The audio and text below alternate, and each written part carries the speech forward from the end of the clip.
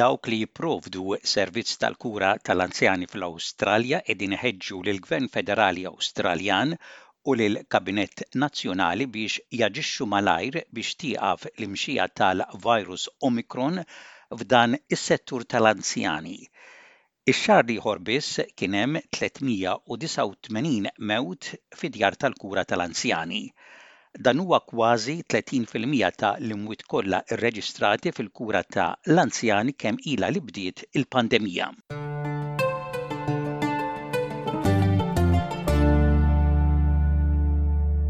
Il-perjodu tal-militu l-ewwel tas-sena kellu jkun pjuttost żmien kwiet fis-settur tal-kura tal-anzjani.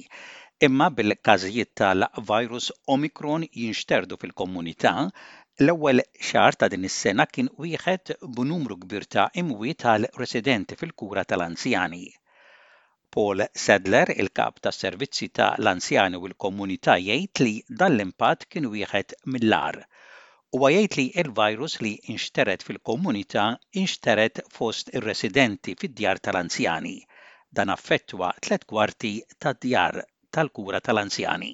What's happened is Omicron spread so widely through the broader community that it has infected residents who were out seeing their families, it has infected the staff and the family members, and it has then entered nearly 3/4 of all of the aged care homes across Australia.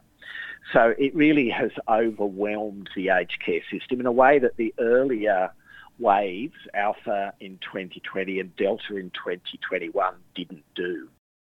Il-Gvern Federali Awstraljan li għandu r-responsabilità tas-settur tal-kura tal-anzjani jgħid li aġixxa biex jiżgura li jkun hemm provvista ta' ilbies u tagħmir protettiv u rapid antigen tests fid-djar tal-kura tal-anzjani. Il-Ministru tas-Saħħa Federali Greg Hunt jgħid li ttieħdet azzjoni. At the Commonwealth level, we've already delivered over 9.2 million rapid antigen tests directly, of which 7.6 million have gone to aged care continuously and consistently since August of last year. We're always looking at continuous improvement. And that's what we've done throughout the pandemic, whether it was closing the borders, the work being done in relation to procuring PPE or right through the course of it. So there's continuous learning and engagement. Imma Paul Sadler jgħid li għatem nuqqasijiet fil-ħin u l-kwantitajiet ta' provvisti li ifisser li parti biss minn dawk li jaħdmu fil-kura tal-anzjani jistgħu jkunu ttestjati għal COVID u dan joħloq periklu li r-residenti jittieħdu mill-virus. We still are hearing on a daily basis from aged care homes that are waiting for deliveries and therefore have not been able to activate their plans to test staff or families coming in as regularly as they would really like to do. Hemm ukoll tħassib li t-tilqim tal-booster fid-djar tal-anzjani qed isir bil-mod. Sean Rooney, il-kap tas-servizzi ewlenin tal-anzjani fl-Awstralja jgħid li aktar każi tal-virus Omicron qegħdin ikunu rreġistrati fl-Awstralja u għalhekk hemm bżonn urġenti li t-tilqim fis-settur tal-anzjani isir aktar bil-ħeffa. The federal government has been running a booster program that sees vaccination teams visit every aged care home to offer the booster to aged care residents. Now, as the last report I heard is that every aged care home will have had at least one visit from those vaccination teams by the end of next week.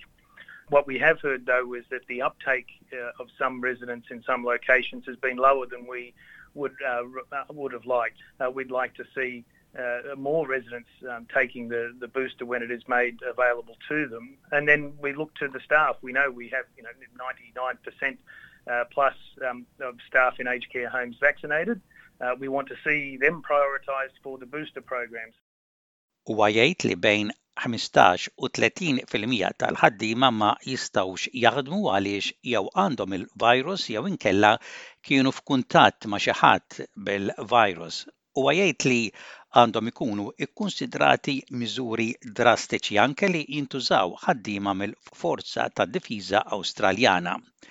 Huwa talab lil Kabinett Nazzjonali biex jiżviluppa pjan nazzjonali aktar ikkoordinat b'rispons għal mewġa wara l-oħra tal-COVID-19 u l-effetti li qegħdin iħallu fuq il-kura tal-anzjani. We need to come up with a plan so we're not having to reinvent the wheel or re-prosecute arguments for really what you would assume is just the basic supports that are going to be needed to keep people safe in these outbreaks into the future. We need to be resourced and enabled to continue that fight on the front line to keep those older Australians safe and also to support and enable and keep safe the people that are caring for them.